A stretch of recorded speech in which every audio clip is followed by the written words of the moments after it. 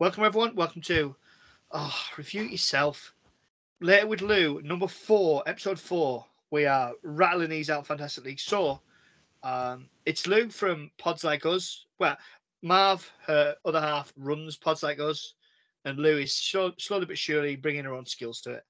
And this, if you haven't listened to this side series before, welcome. I don't know what number side series is. I've got quite a few of them, but this is more of a long form chat where we basically pretend we're reviewing a film, but it just becomes a general conversation. But I have a feeling today, with the 4th episode we're doing, this is going to be a proper review because I love this film. The film that we're doing is Sleeping with the Enemy.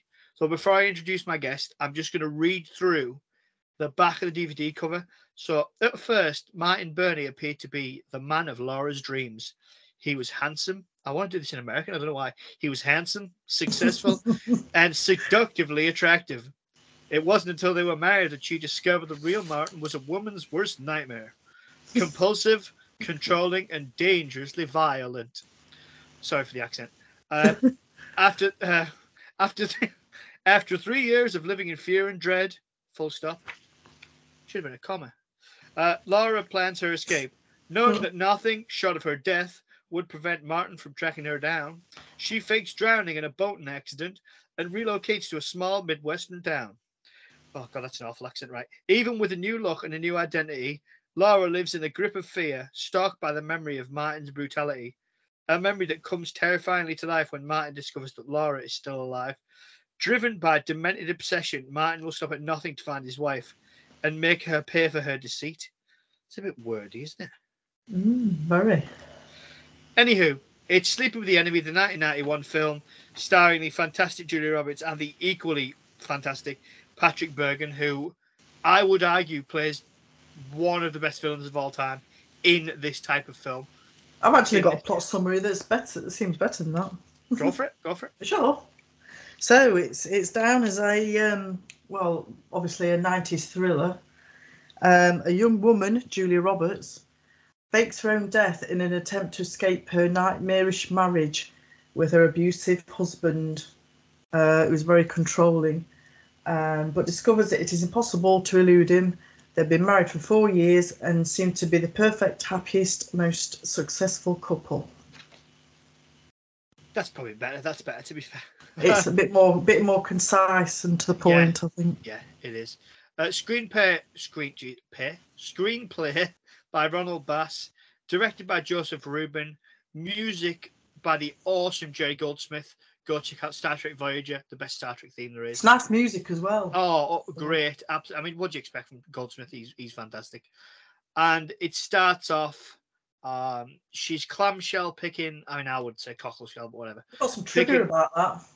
Go. On this beautiful beach. It's quite idyllic. No, go for it. Yeah, what's the trivia for that? Apparently, she was in a short dress when she was on the beach, and it was so cold, she was absolutely frozen. So obviously in America, they call trousers pants, not to be cute or confused with, English. And to make her feel better, the crew dropped their trousers to make her feel more comfortable because it's so cold. Yeah, okay, yeah. I'm with you. Because Americans would say they drop their pants, but if you say they drop their pants in the UK, it's like, that's not acceptable behaviour. But watching it the second time round, for me, this it's brilliant to pick up all the little signs. So she's there, she's cockleshell picking or clam shell pick, whatever she's picking. For her and her husband, supper or whatever they call it. Clam chowder. Tea, yeah. Well, it's Cape Cod, isn't it? So yeah. No, it's not actually. It's not actually filmed in Cape Cod. That's another bit of trivia, actually. I'm glad you brought that up. Just give me a second. Just rifle through my my notes. There are numerous. Oh, right, okay. So the beach house is supposedly in Cape Cod, but it's actually filmed in Wrightsville Beach, North Carolina, on Figure 8 Island. Oh. So, I mean, isn't I think Jaws? That's not Cape Cod either, is it? Ooh, that's supposed to be in Cape Cod, but it's not, is it? Was it Martha's Vineyard or something? I think so. off the top of my head. Yeah, I think so. Oh, I've got to do Jaws at some point. Yeah, Oh, yeah. so her husband, it looks very idyllic. This romantic music's playing. Her husband walks over, well, a man, but Patrick Bergin walks over her husband, and he says, "Oh, I agreed to go next." It all seems very innocent when you first watch the film until a certain point, but when you watch it back, the signs are there, so of how manipulative he is. So you get all your hard work wasted. Like, I agreed we'd go next door to meet the new neighbours, and he's like, "Oh, but I'll ring and cancel if you like. I can let them know we'll cancel." And she's He's trying like, to play the victim, isn't he? He's "Oh trying yeah, to, make her bad if she agrees to it. it's all control, isn't it? Manipulative. Yeah, Yeah, it's all yeah. control, isn't it? Like he's like, "Oh well, look at all the hours you've wasted," but he doesn't care. It's his way or it's his way or well, not the highway because he wouldn't let her leave, but and there's even the next bit where it's seemingly innocent about, do I wear the black dress, do I wear the red dress, and she says, "Oh, can I wear the red dress?" And he's like, chosen "Oh, the black one. He's like, "No, the black one," and she's like, "But it's backless. It could be chilly tonight." And then the next scene, it cuts and you see her in the black dress. So again, it's all everything's for him. It's the same with the the intimate scenes later on, which are the furthest thing from intimate you've seen anyway. But they're actually more graphic. There's another version where they're actually more graphic than that. But it's enough. It's enough. But yeah. I mean, it's very much it's on his terms, and it's all about him. It's not about her. Like, you can tell he takes no interest in what she's getting out of it, and and again, I mean, the Berlioz Symphony Fantastique, which was kind of retooled, and everyone will know it. It's the music from the beginning of The Shining, so that creeps you out as enough as it is. I've seen Shining, but I don't remember that. It's the music from The Shining at the start. That's like burr, burr, burr, burr. It's actually one of Patrick Bergin's favourite pieces of music, and he chose it for the film. Brilliant choice, Patrick. Nice one. Yeah. Not the most aphrodisiac of music, to be honest with you, but I mean, but then you see him. He's on that climber machine, and he is an athletic, strong guy, and she is a regular woman. She's I'd say about the kind of right weight. She doesn't look underweight. She doesn't look overweight. But because she's a woman and he's a man, and an athletic man at that, she is massively outmatched. Not that it's a fight, but just in terms of the physicality. I mean, this is not like it just makes it that much worse because she, when we see that later, where you see that he's a control freak, that he's like, the towels aren't in line, and he says, "Is everything?" He takes it to the room, and it's that chillingness of everything in here as it should be. It's that like kind way of putting it, but it's absolutely horrendous what's behind it. And whether he's actually OCD or not, who knows? I mean, it doesn't matter, because I mean, it's more about him controlling and him being abusive to his wife, and again we see that with the fact she doesn't like the sea, she can't swim, but he still takes her out once a year. And it's like, this is a horrible. I mean, why would you make somebody face their phobia if it terrifies them? And but you see that Patrick Bergin, he's easy on the eye. He's really charming. He knows how to talk to people, and and really manipulate them. You see that in the scene with the neighbor who has the boat, and Patrick Bergin says, "Oh, I'm a investment banker," or something like that, in Boston, and the guy says, "Oh, I'm a whatever he is." You're a surgeon or something? That's the one. Yeah. And he says, "Oh, I don't get to spend as much time on the water, but boating's a passion of mine." Try to get her out once a year. Yeah, and it's about, you kind of get the feeling, and not that it at all like pardons what he does, but you can see he has frustrations about his own life, that he is not out there sailing a boat. He's not doing exactly what he wants, although he has, from the outside, a beautiful, house on the beach, and clearly earns a decent amount of money. But he has on the outside, he's got a perfect life, hasn't he? Really, as does she, really, from the outside. But it's the whole things going on behind closed doors. Yeah, although I mean, it's a glass It's a glass house, Yeah. isn't it? I don't. They don't say anything about that, but it's a very interesting thing because I was thinking, like, especially the first scene where he essentially backhands her in the head, and because he says, "Oh, I've just been talking to the neighbour." He says you've been staring out the window at him every day, which is not Yeah. true. That's an out and out lie. because I wondered whether she had looked out at him to see the boat to formulate a plan of escaping. But I mean, yeah, every day is just a lie, and obviously the guy doesn't say that to him, and it shows you the nerve of someone to not only do that, but to do it in a house where there's such massive windows. Yeah. No, I mean, this is the second week running where we've done a film where the house is virtually see-through. That's So, true. yeah. Mm. Although this is, yeah. But and yeah, sorry. yeah, sorry. No, go for it. Yeah, when you mentioned about when he hits her at the beginning of the film, and she, when she falls on the floor, it's actually Julia Roberts falling on the floor and hitting her head for real, and she actually they actually got it on the first take. Jesus. But it's really her doing that, and also in the first scene, where she I think it's where they just come back from the party, and she. I think it's when she's on the floor. When he kicks her, he's actually doing that for real. Jesus. Apparently, there was a sandbag next to her that he was supposed to kick, and he misjudged it, and he kicked her in the leg instead. So it was real. A reaction was real to that. God. She's got a bit of a thing, not to detract from the seriousness of I mean, that's unfortunate. Not to detract from the seriousness of it, but she has a real penchant for, like, it's a posh word. She has a real thing for, like, real reactions, because in what's that one? An Officer and a Gentleman, is it? Where she's Pretty Lit. What's it called? Pretty Woman. Yeah, the scene with the little jewelry box. Yeah. Again, that was improvised by Richard Gere, wasn't it? Yeah, again with a real reaction, but obviously a completely different context. But yeah, I mean, I was going to say they do look very, very realistic, and it explains why now. I wasn't aware of that, but obviously, I've no doubt some safety guy got chewed out for that one. But I mean, these mistakes will happen. But I mean, you see her after that, and she smashes some lights near a house on the beach, and you think it's just out of frustration. But then when you've seen the film before, you see that she's doing it so that when she swims to shore, there's a gap in the lights, so she knows exactly where to swim for.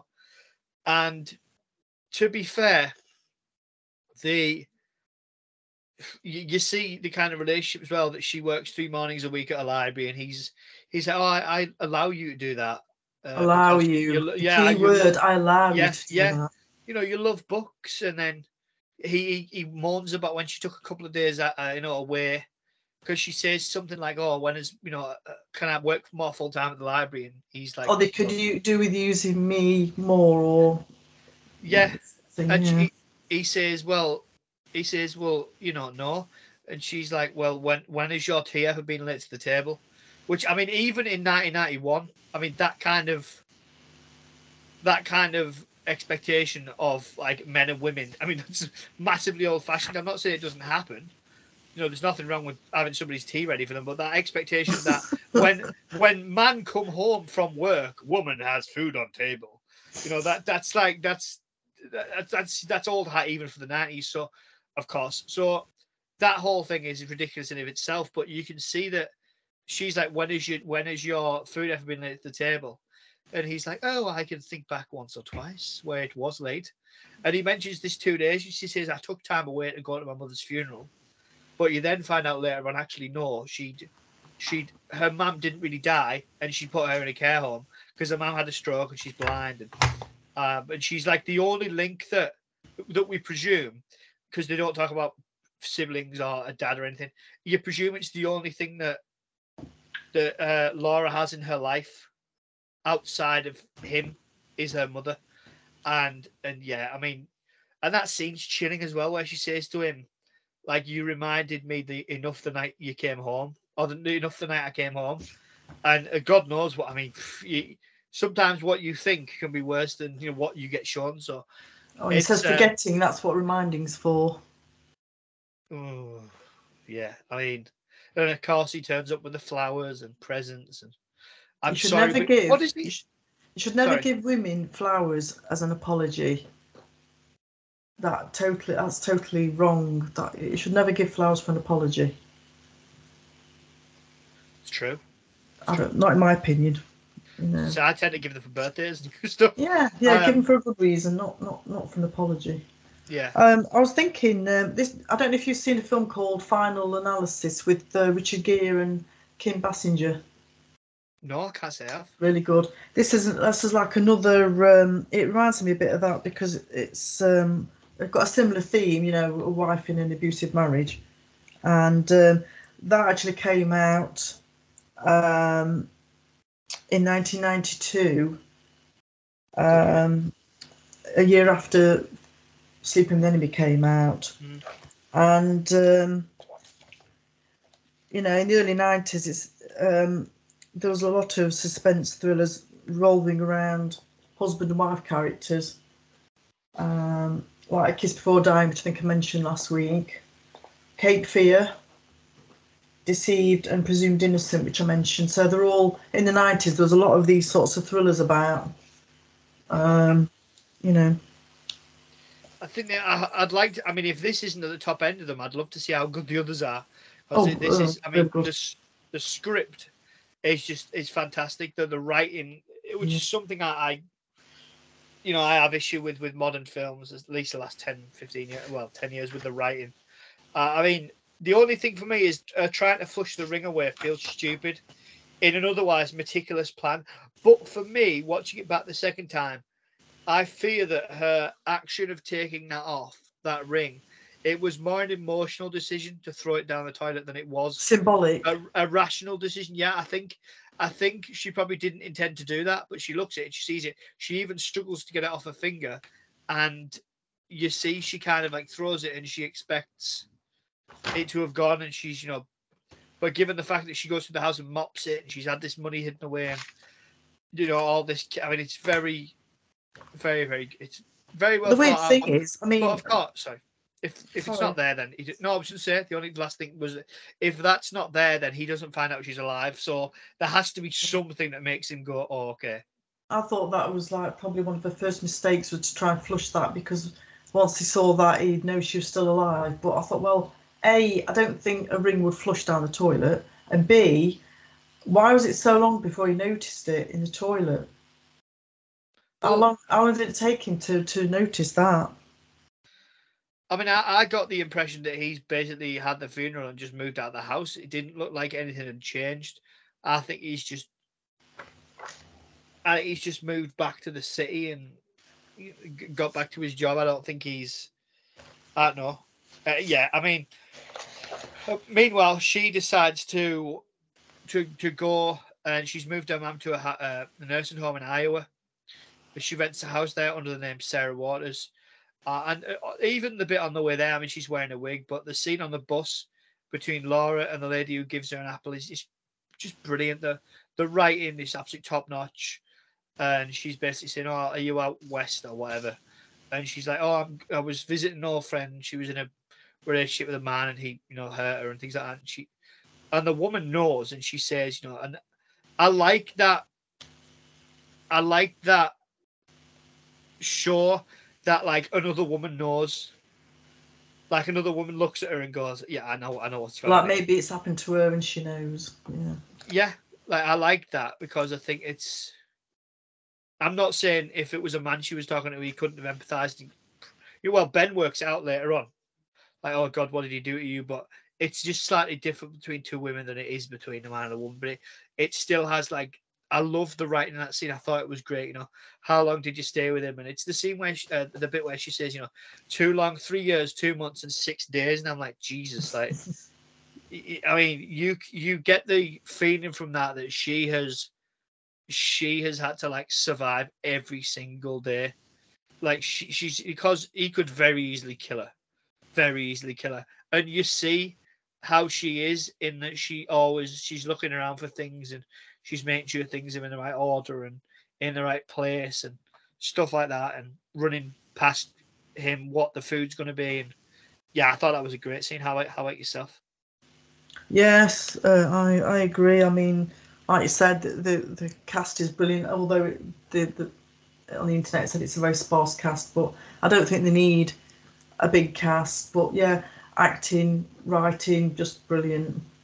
I mean, I've seen it a few times. It's definitely one of my favourites. I've seen it a few times, but yeah, top notch cast acting. I mean, Patrick Bergin is actually Irish, so he pulls off his American accent quite well. Better than me. Thanks, Patrick. As if you weren't evil enough. I love the bit where one of my favourite bits is, apart from the thing with the tins and the towels, is the moment of realisation that she's still alive because he finds out she's been going to swimming lessons. Oh, I was going to say bloody Vanessa Shelley. Colin Martin from the YWCA, which is like a Young Women's Christian Association. Yeah. I googled it, and she's like, "Oh, she studied gym. She's been swimming with us." And he's like, "No, you've got it wrong." And you can tell he genuinely thinks you've got this wrong. But it's when she says, "Oh, she studied gymnastics," and he says, "No, my wife didn't study gymnastics." She says, "Yeah, she did. That's how she got all those awful bruises." And it's like, oh, and you can see in his face. Well, of course, he smashes the phone, doesn't he? So, and just before that, he notices the broken lights, doesn't he? He steps on a piece of the glass and notices that, and I just think, I loved that. That was great. And then back in Iowa, you see Ben Woodward, played by Kevin Anderson. He's the neighbor, and he's like singing and watering the plants, and she goes to kind of scrub some apples. I don't know what the laws are in America on that. Well, it's probably the same as here. But she goes to take some apples to make a pie. An apple pie. Hot damn. Actually, people think that apple pie is like typically totally American, but it's actually British. It's a British invention, not American. So it's not as American as apple pie. Apple pie is actually British. So fair enough. Something. I was going to say something interesting about the. Sorry, all these notes are just all over. Something interesting about the cast. We said in the past that 99.9% of the time they choose the right people for the films. But can you believe that Jane Fonda and Kim Basinger were considered for the part of Laura? But this would have been, I think, too similar to Final Analysis, I think, for Kim Basinger. But John Cusack was actually offered the role of Ben. I was going to say, I'd have liked to see him in Patrick Bergen's role. I think you could do that well. I think that would have been better. I can't as good as John is. I mean, he's one of my favourite actors, but I can't see him in the role as Ben. No, nor can I. Like, that seems to be. He needs to be someone who's like out and out nice. I'm not saying John, because it isn't, but who? What was that word? I'm not saying that John Cusack isn't, but yeah, I mean, Kevin Anderson is very likable. I can't say I've seen him in an awful lot, but she's understandably very wary of him because, he says, "Oh, I'll make a deal with you about the apples," and she just drops them like, "I don't make deals."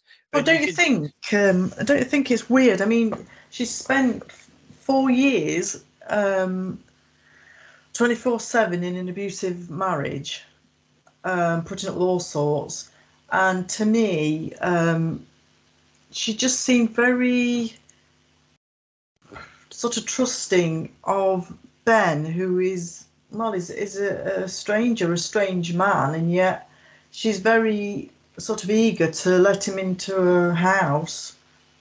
I don't think that's very realistic. I mean, if you put up with that, you wouldn't want to be within 10 miles of a man, would you? I mean, I don't know. I mean, I can only give a man's perspective. I mean, that's a woman's perspective on it, but which is probably more realistic from my point of view. I was thinking that she is like she's cold towards him at the start. She doesn't want anything to do with him, but she sees gradually throughout this that he's a nice man. She can tell he's not like Patrick Berg, like Martin is, or at least but possibly it is probably a little bit rushed, or it feels that way because I get the impression that this happens over like 6 months, but because it's a film, it's like quite. It's hard to condensed. know how the time Yeah, span. It's hard yeah. to know But you how much gather it's been time's a while because she passed. gets buried, doesn't she? She gets buried.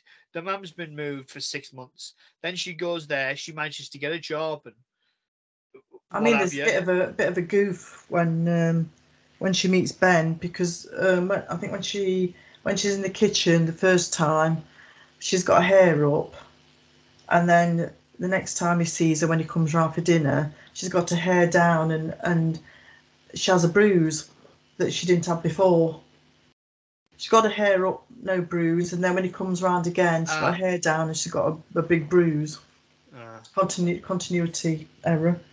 But also, getting back to the who else was considered, Sean Connery was also offered a role, but doesn't say what. So Martin thought that maybe Jane Fonda and Sean Connery might have been approached to be the married couple. To like be an older version, you mean? Yeah. Yeah, because she was only 22 when this was filmed, Julia Roberts, and her character's meant to be 28 if you go off the dates on the headstone. I think it's 63 or whatever it is. So yeah, I mean, Martin finds the ring. He employs private detectives.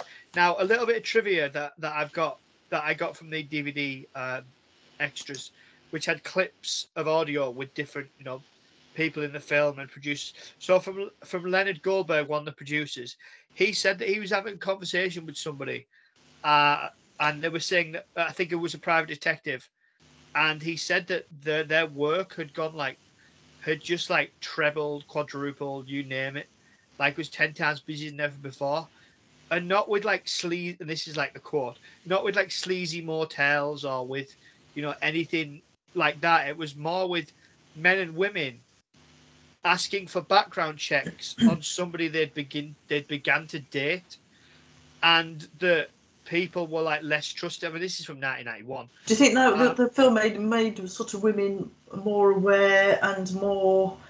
It sort of made them feel like they could get help. It was like almost like it helped them, prompted them to get help and I'd talk like to about think it. so, but I think the message of the film is very much the police. What are they going to do? Get a restraining order, and he will still find me. Like she essentially guns him down because she knows she can never get away from him. So I think the message is a little bit mixed, but I get what you mean in terms of like if this film made anybody realize. I need to caveat what I mean, because not all abuse is just physical, like we see in this. So Mental. if the and financial and all the things we recognize now, even since 30 years ago. This film's what, 32. I mean, things are different to what they were 30 odd years ago, aren't they? Yeah, but in terms of in some ways, not always. Oh no, but if it made even just a few women or men realize they were in an abusive relationship, then I hope so. I'd like to think it did. But and Leonard Goldberg anyway said that when he explained to people like, oh, what's the film you're working on? They said, oh, it's Sleeping with the Enemy. He said it was really strange because the men thought it was a spy film, and the women, whereas women were like, oh yeah, I know exactly what you mean. So how like interesting is that? I thought that was really interesting. Yeah. Apparently, when you said about Julia, she was 22 when she made that film. Yeah. She became in that film. She became the youngest actress to earn a 7-figure fee for one performance. Good for it. I think at the time it was the most successful film release with a female lead in like since Aliens, I think, or something like that. Yeah. So no, it's a cracker. So he employs these private detectives to find her. Again, very, very charming, very, very calm. He makes up this cock and bull story about whatever. The same when he goes to the hospital, not the hospital, sorry, the nursing home, because he finds out about her mother, because he goes to her old nursing home, his mother-in-law, and he finds the mother-in-law's new nursing home, and he goes there, and again he uses his charms on the young lady behind young woman, behind the desk, and says, oh, he makes up another cock and bull story. But that sounds plausible, like, oh, my sister doesn't agree and she'd be crazy. Find out if I was here, blah, blah. And again, he's like, can you help me? Very charming. She's like, oh, of course I can, you know. And again, Patrick Bergin, very easy on the eye. But appearances can be deceiving, of course. Best scene for me, where Martin is stood over Laura's blind mother with, the first bit where he stood over her, the first bit, and you see him as, oh my God, he's found her. And then the bit later on where he picks up the pillow, he pretends to be Did you, do you think if that, Mia Martin said, if that other member of staff hadn't come in the door, do you think he would have put it over her face or not? Do you know what I've got written down here? Was he going to smother the mother? I didn't mean to rhyme that. Sorry, I didn't mean to rhyme it. Accident, genuinely. I was going to ask you that. I think definitely. He has Just to gone shut off. her up. Oh, well, because he's found out the information. So if he kills her... But she's no threat, though, really, is she? Well, no, I know, but I mean, she's not a threat, but if she says, oh, a man was here, and she would know. Julia Roberts would know. I think definitely. Well, he was like about 4 inches from her face. So I think he definitely would have at 100%. And he tries to kill Laura at the end. So, you know. I keep thinking that, you know, when she goes in disguise and he's there as well. Yeah. I mean, it's probably, it's the only way she would do that is if she knew that he was stood, you know, when they were stood virtually next to each other at the water fountain. Yeah. I thought, well, this would only happen if she knew he was stood there. But I often think that when she has a drink and she does the tap thing and moves away, and then he has a drink and he goes in his face, I keep thinking, did she do that on purpose because she knew he was there? But I don't know. She'd have to know he was there to do that, wouldn't she? But I don't think so, because if she does know he's there, that doesn't make any sense.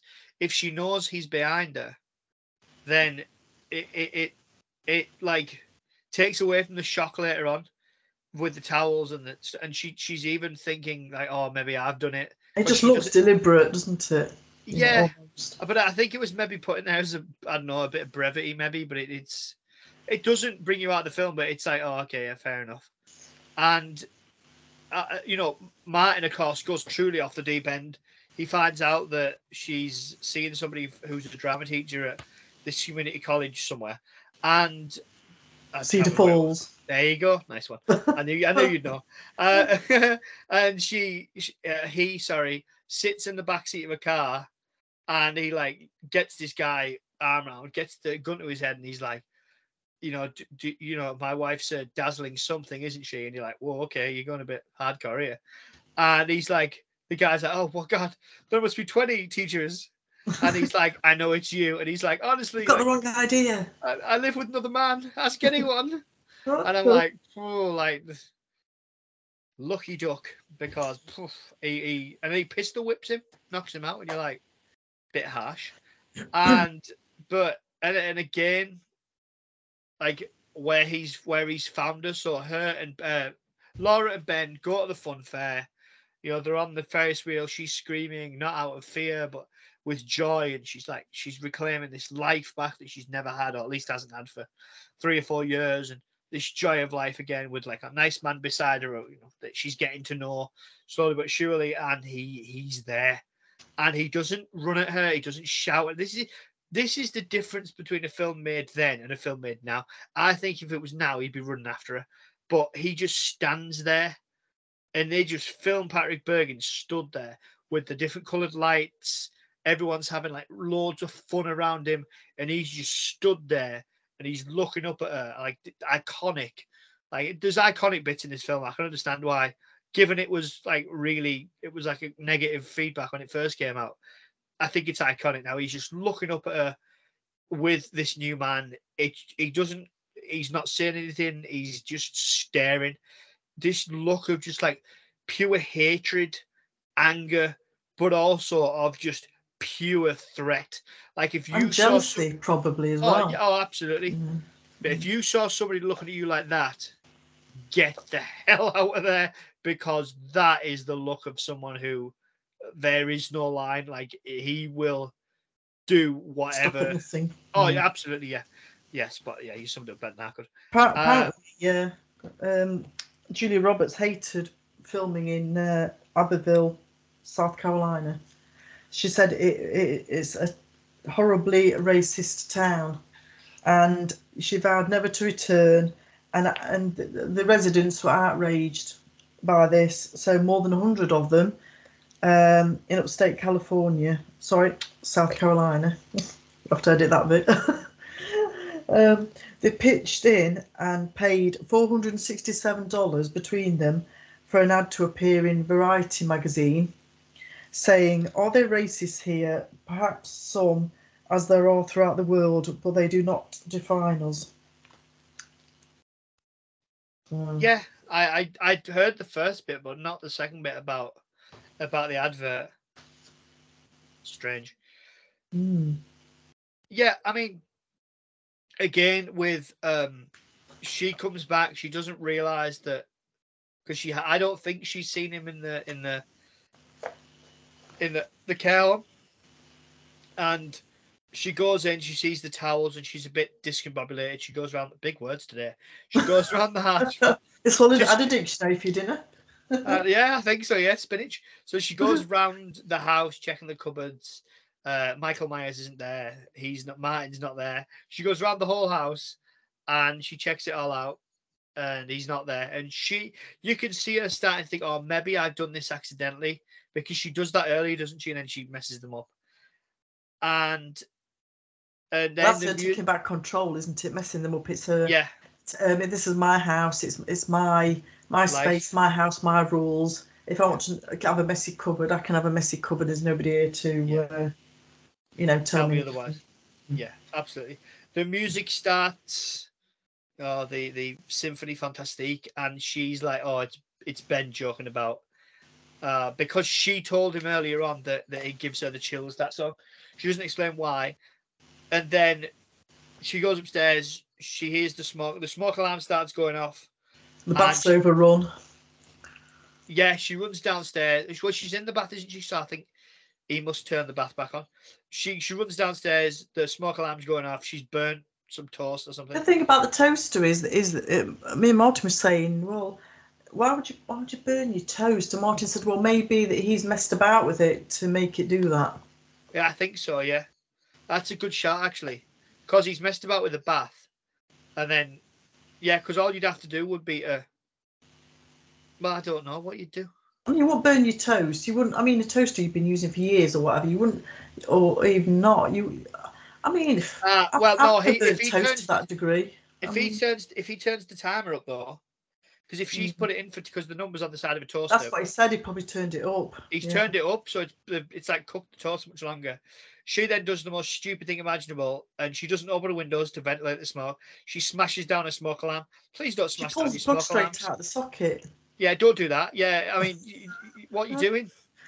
Well, they have different plugs in America that aren't earthed, so be careful for a start. And then two, she doesn't open the windows to ventilate the smoke because it's not a lot of smoke. Ventilate the smoke out. She just smashes her alarm down, and I'm like, what are you doing? Like, they save lives. Don't smash down your alarms. Get the smoke out, and if there's a fire, call the fire brigade for Christ's sake. Anyway, and then she's starting to think it's a bit odd this, and again, most of it's done with just expression because there's nobody else there, and she's not talking to herself, and she opens one cupboard earlier on, and before she gets in the bath, and it's all messy, and she's like, oh, okay, fair enough. And then she comes to the cup and she opens it, and the tins are all lined up, and she knows he's found her. Then she runs to the door, and you just hear Ben is meant to come over for like a hot date, and you just hear from behind her, "Hello, princess. It's wonderful to see you alive." And he's like, "Oh, that first touch. Have you been thinking about it?" And she's like, "No." I've been thinking about the hot stuff next door, but she doesn't say that. She thinks it. Ben comes to the door, and she's like, "It's not a good time." He knows. I think because I was saying to Martin, because Ben is a drama teacher, he'll be very sort of clued in on, when he's teaching students different facial expressions and things like that. like, you know, they'll do exercises, you know, look angry or look surprised, whatever. I think he probably knew that he was there by the look on her face. Well, I mean, you and Mark Maybe. must have had better drama teachers than me, but I mean, yeah, Ben comes in, attacks Martin. Martin overpowers him, pistol whips him onto the floor, knocks and he's out for the count. Then Julie Roberts knees him right in the twins, Laura, sorry, and he hits the deck. And she grabs his gun, and he says, "Nothing can keep me away. I can't live without you, and I won't let you live without me." And I know you're gonna have some trivia about that, so Actually, that's why I had that written down. it. Well, not that exactly, but yeah, I did. Yes, I did actually. Did have that written down. What else we got? An interesting bit. What we were on about earlier about That line was ad-libbed by Patrick Bergen, by the way. That's why I brought it up. Cool. So towards the end of the film, during the confrontation, because we're all about the end of the film, aren't we? Sort of thing. We're getting there, yeah. Martin was originally supposed to have 3 pages of dialogue. Patrick Bergen was supposed to have 3 pages of dialogue explaining his behaviour. Patrick disliked the idea of making excuses for an abusive husband and didn't think he could maintain the necessary intensity for so long and asked it to be taken out. Yeah, good call. Yeah. It's not going to work. He's come in, he's beaten hot stuff from next door over the head. I'm just trying to be humorous. I don't think Ben's hot stuff. Knocks him out. He's on the deck. Then he's stood there. He's like, I won't live without you, princess. Suddenly becomes English. And then all of a sudden, he pulls out like 3 pieces of paper and starts going, "To my dearest Laura, can I start this 3-part apology by saying that I love you truly?" So is it an apology that the character's making? Or is it extra dialogue that Patrick should have said that he thought was... Well, it would have been I don't know. I gathered from what you read that it would have been him kind of saying, "Princess, we can work this out. We've had another quarrel," which is a bloody quarrel. So it's that would have really been like, hang on a minute, because at this point in his journey, he's psychotic, but psychopathic. He must know, like, at this point, everybody else knows that this is only going to end one or 2 ways. I was going to say there's only one way that I think the film was going to end. Really. Like, he thinks he's going to get her back. I mean, maybe when they were writing it, they thought it was good to show his like insanity or his blindness, that he doesn't realize that this is completely over. Doesn't matter that he's found her; she's still not going to come home with him and start making him bloody cockle shells. It's just not going to happen. So. I'm just being honest. So, she picks up thankfully that was edited out. She picks up the phone and he's like, speak carefully, princess. Like, I'll find you, Wallace. I love it when she phones the police. She says, "I've just shot an intruder." Yeah. I've just killed an intruder. Yeah. She's like, because he says to her, "What will I do? Give you an order to stay away from my wife?" Because she says that on the bus earlier to the Apple lady. She says to her, like, I rang the police once. They said to me that I could file a complaint and I could get a restraining order. And she's like, it was pathetic. I'd like to think things have moved on in 32 years, but I won't comment on whether they have or they haven't, because who am I to make that decision? But she rings the police. She says, "Police, it's whatever Walters. What's her name? Laura. Laura what? No. Fremont Street. No, what's her name? What's her name? Like, the fake name. She takes something Waters, isn't it? I've forgotten. Whatever it is, something Waters. It's Sarah Waters, 408 Tremont. Come quickly! I've just killed an intruder. And for me, she knows she'll never be free otherwise. And he's going to kill her, and she shoots him 3 times. She goes to Ben to help him up, and then she's not a very good shot to say he wasn't that far away, because you hit the top of the door, didn't she, first time? I get the feeling that was a warning shot, to be honest, but who knows? Right. I mean, because I don't know, but she because the shots after that are like one in the left chest, one in the right chest. I think another one right in the chest. So she's not messing about. I think she thinks Martin's dead. He then grabs the gun and puts it to her head, tries to shoot her, but there's no bullets left. Or the gun jams and he drops dead. She goes to Ben and helps pick him up, try and kind of bring him to, and it pans back to Martin dead on the floor, and her ring has slipped off his finger. And then the credits start, the music starts. Perfect runtime as well. 94 minutes, that's your lot. But God, it's packed full of stories, great performances, awesome music. Like, what happened to making films like within 90 minutes? Like an hour and a half, great film, you're done. Like this obsession now with films that are like 3 hours long, 2 hours 45.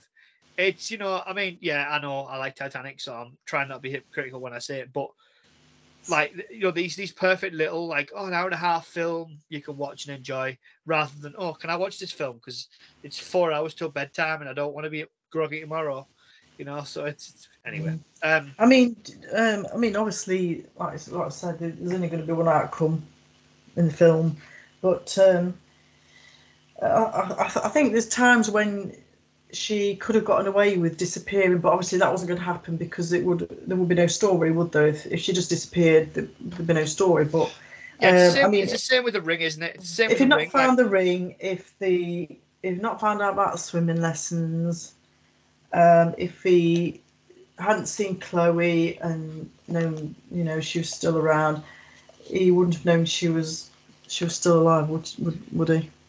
No. But then there would be a story, so. Yeah, it's one of those things, isn't it? If she keeps the ring or she throws it off in the sea, he's probably not going to find out. But he could have found out another way. Who knows? It was stupid though, putting the ring in the toilet. I mean, yeah, she obviously wasn't thinking straight. No, well, I think it's more an emotionalist. I don't think she planned to do that at that point. I think she just sees it on her finger and she's like, I want this off me. Well, if she gets rid of that, she's like getting rid of him, isn't she? Yeah, I think so. I think that's kind of what they were going for. Yeah. I have a little bit of trivia from interviews. Patrick Bergin said he was fascinated by how we're attracted to other people, and he believes there's patterns of behavior that you get attracted to in a prospective mate.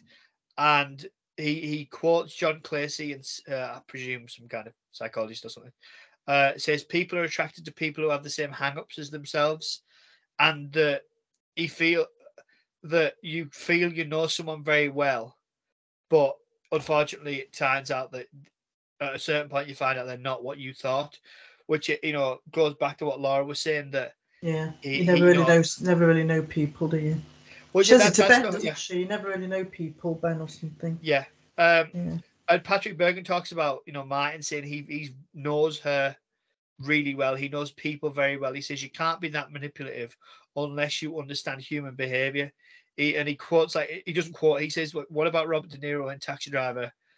He says, he's one of those people, they adopt whatever they need to get what they want and achieve. And he's like, people like that have like an obsessive madness, like Martin and like Robert De Niro's character. Julia Roberts said that she read the script and she said that it reminded her of the puppy from The Pound, in that she got a puppy and every time she went to stroke the puppy flinched. And Julia Roberts said she took that character trait from this puppy that had presumably a rescue dog that had an awful time of it. And she, because it didn't understand that to put your hand towards it, you weren't going to hit it or hurt it. You were trying to stroke it and show it affection. It didn't understand. And she said she did the same thing. That's because it's not what it's used to. Exactly. And because it's come from an abusive family or whatever, been treated badly. So yeah, knows nothing else, does it, really? No, exactly. And she said that it's exactly what happens. She said every time somebody raised a hand near her, she would flinch. And she said that that's exactly why she reacts like she does with Ben earlier on, where things start moving from just kissing to getting a little bit more hot and heavy. And she's very much like, she just stops. She gets really upset and she's like, I can't do this. It's not right, because, she's still trying to process what she's been going through. And she also said that that her character had nothing to lose and everything to gain. She can gain back everything she's lost: her life, her self-esteem, her belief in love, which I think is what the Ben character was there for. But I see your point that it feels a little bit quick. But again, I mean, it is from a book. It's an adaptation of a book, so maybe in the book, presumably in the book, it's a lot more spread out, and I'd be interested to see what the time frame is. And she said, and I quote, "I either risk it all with the potential to gain everything, or I walk around unhappy for the rest of my life." And she continues to say she's brave, she's courageous, her character. Kevin Anderson, who played Ben, said that Ben recognized that hurt in Laura because he believes that Ben has been hurt as well. And again, echoed that thing of, do you know anybody completely 100%? But also, would you want to? He says, I wouldn't want to. Like, know every single, so that was an interesting point. And then just to finish off, Joseph Rubin, the director, again kind of said this about knowing someone and said you've married them, and then you slowly but surely start to see they're not who you thought they were at all, because that reminded me similar, and maybe it's because the music is in this film as well, but it's very similar to The Shining, that the greatest horror is a psychotic dad or whatever.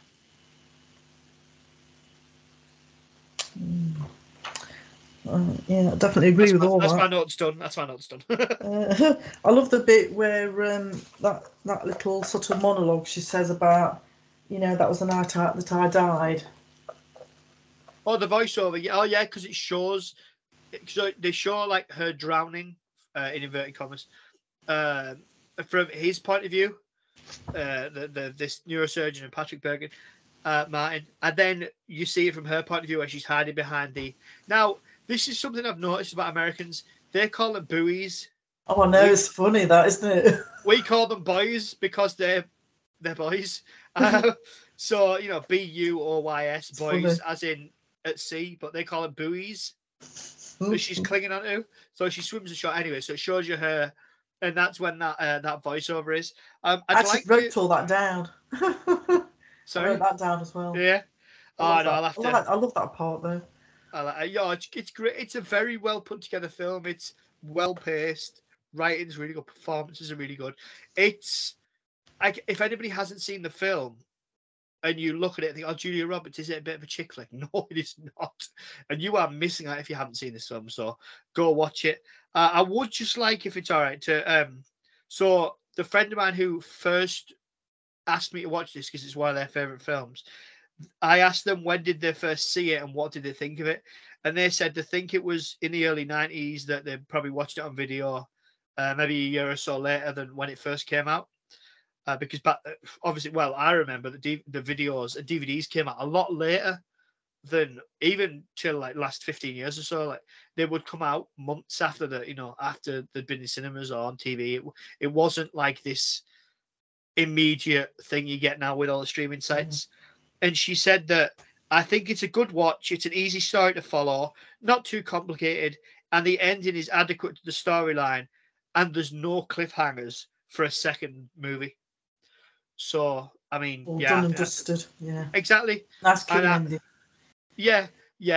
I mean, can you imagine sleeping with the enemy too, or sleeping with another enemy? I'd be like, "Oh, what are you doing?" I shouldn't give Hollywood ideas, should I? Yeah, you think it was a predictable ending, really?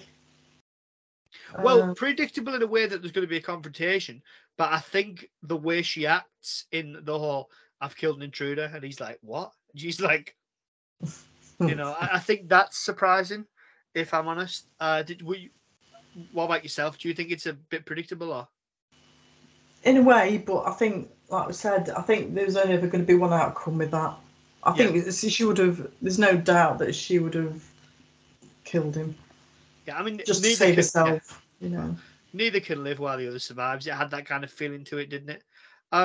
Somebody said on the internet about how, because people put reviews up on the internet and say what they think and all that sort of thing. There's like Letterboxd and stuff, isn't there? Yeah, I think it might have been that. I don't know. Somebody said it's a bit silly that such a sort of small house how could you not notice a man walking round, rearranging things and skulking around the house in such a small house? Because she's running a bath. She's running a bath, and she's sorting stuff out. She's been out. I get the impression he's very clever.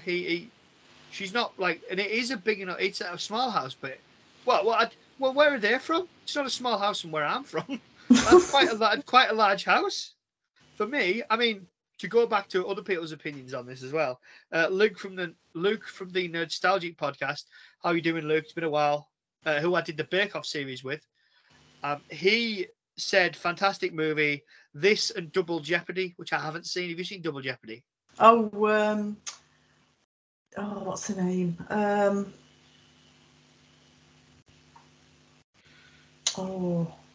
Can't think of a name now, but yes, I have seen that. That used to be on telly all the time. I just can't think of a name. Double Jeopardy. 1999. Ashley Judd. That's it. Yeah. Tommy Lee Jones, Bruce Greenwood, Gillian Barber. Tommy Lee Jones, yeah. Murder isn't always a crime is the tagline. Interesting. I'll have to give that one a go. So do you have any more notes on this one? Any more opinions? There's a gaff. When I think it's when Ben comes in and they're all fighting or whatever, where she runs to the back door and 1 minute a stereo's in the way and then the next minute when she goes again it's disappeared in the way of the door. Yeah. There's a few gaffes, but you get them in every film, don't you? Yeah, I think so. I actually found them quite funny, all the mistakes. I mean, even continuity error, because I was saying to Martin, I'll go, don't they ever watch films back when they've made them? No, but they have somebody for that. They have continuity people who are not editors. They are purely there to watch a film and go, yeah, when you went from that scene to that scene, Sean, you were on Lou's right. And when you walk around the corner in the next shot that you filmed a week later, you're on her left. So we need to, that can't work. So you need to reshoot or you need to, so there are people who watch the films purely for that. So, but I think so, would you? Sometimes. Well, no, not sometimes. I mean, to be fair, I don't feel like this film was like massively, didn't bother me in that way. Well, the number of times I've seen the film, I never noticed these things, to be honest. Well, you noticed them in this one, so. Oh, I didn't. I read them on the internet. See about that? I didn't notice them personally. I read about them. Don't bring that kind of cheating. Don't bring that kind of cheating on our podcast, Lou. There's no need for that. You either notice these things yourself or you don't mention them. Oh, dear. I'm only joking. But if you haven't seen the film, go check it out. I've seen it several times, yeah. It's definitely a favourite. Yeah. Yeah. I mean, you can't beat Julia Roberts, really. You haven't seen Pretty Woman, have you? No, I need to watch that, to be fair. Yes, you do. I do. So many films. So little time. And on that note, I would like to say thank you to Lou for chatting with me on this review. Thank you very much again. Sleep with the Enemy. It's been a crack. Very enjoyable. Been a pleasure. Yeah. Next week we're reviewing the film everyone's talking about. Harrison Ford's in it. No, it's not that one. I'm not going to watch that rubbish. Beneath. What Lies Beneath. That's what we're going to do. A ghosty supernatural thriller. Yeah. Skeletons that jump out and grab you. And if that doesn't grab your attention for next week for us, the next installment for the podcast, I don't know what will. So thanks to everyone for listening. Michelle Pfeiffer as well. Harrison Ford. Oh yeah, there's some cracking. Yeah. But no, thank you to everyone for listening, and thanks again to Lou for. Thanks very much for having me again. Chatting. No, absolute pleasure. We'll catch you guys with What Lies Beneath. Get it in, get it on, and enjoy the vlog. Welcome to Film Vloggers. Oh, harder, Daddy. The only film review podcast, thankfully, that poses the question, does watching this film feel like flogging a dead horse? There he is, beating that dead horse. Introducing your hosts. First up, her Irish potty mouth turns the air a whole new shade of blue. It's Fiona. Say hello, Fiona. And why the is Dan Mackers doing our intro? I want to be gold. That's great. It's great. She's adorable. And your second host needs no introduction. The man, the myth, the legend. Like I said I'd do this. I said I'd do this for you. I'm not reading this. It's the guy who waffles too much. It's Ben. Cooey! I'm making waffles. So what are you waiting for? Grab your whip, mount your dead horse, and let's get on with the flog, shall we?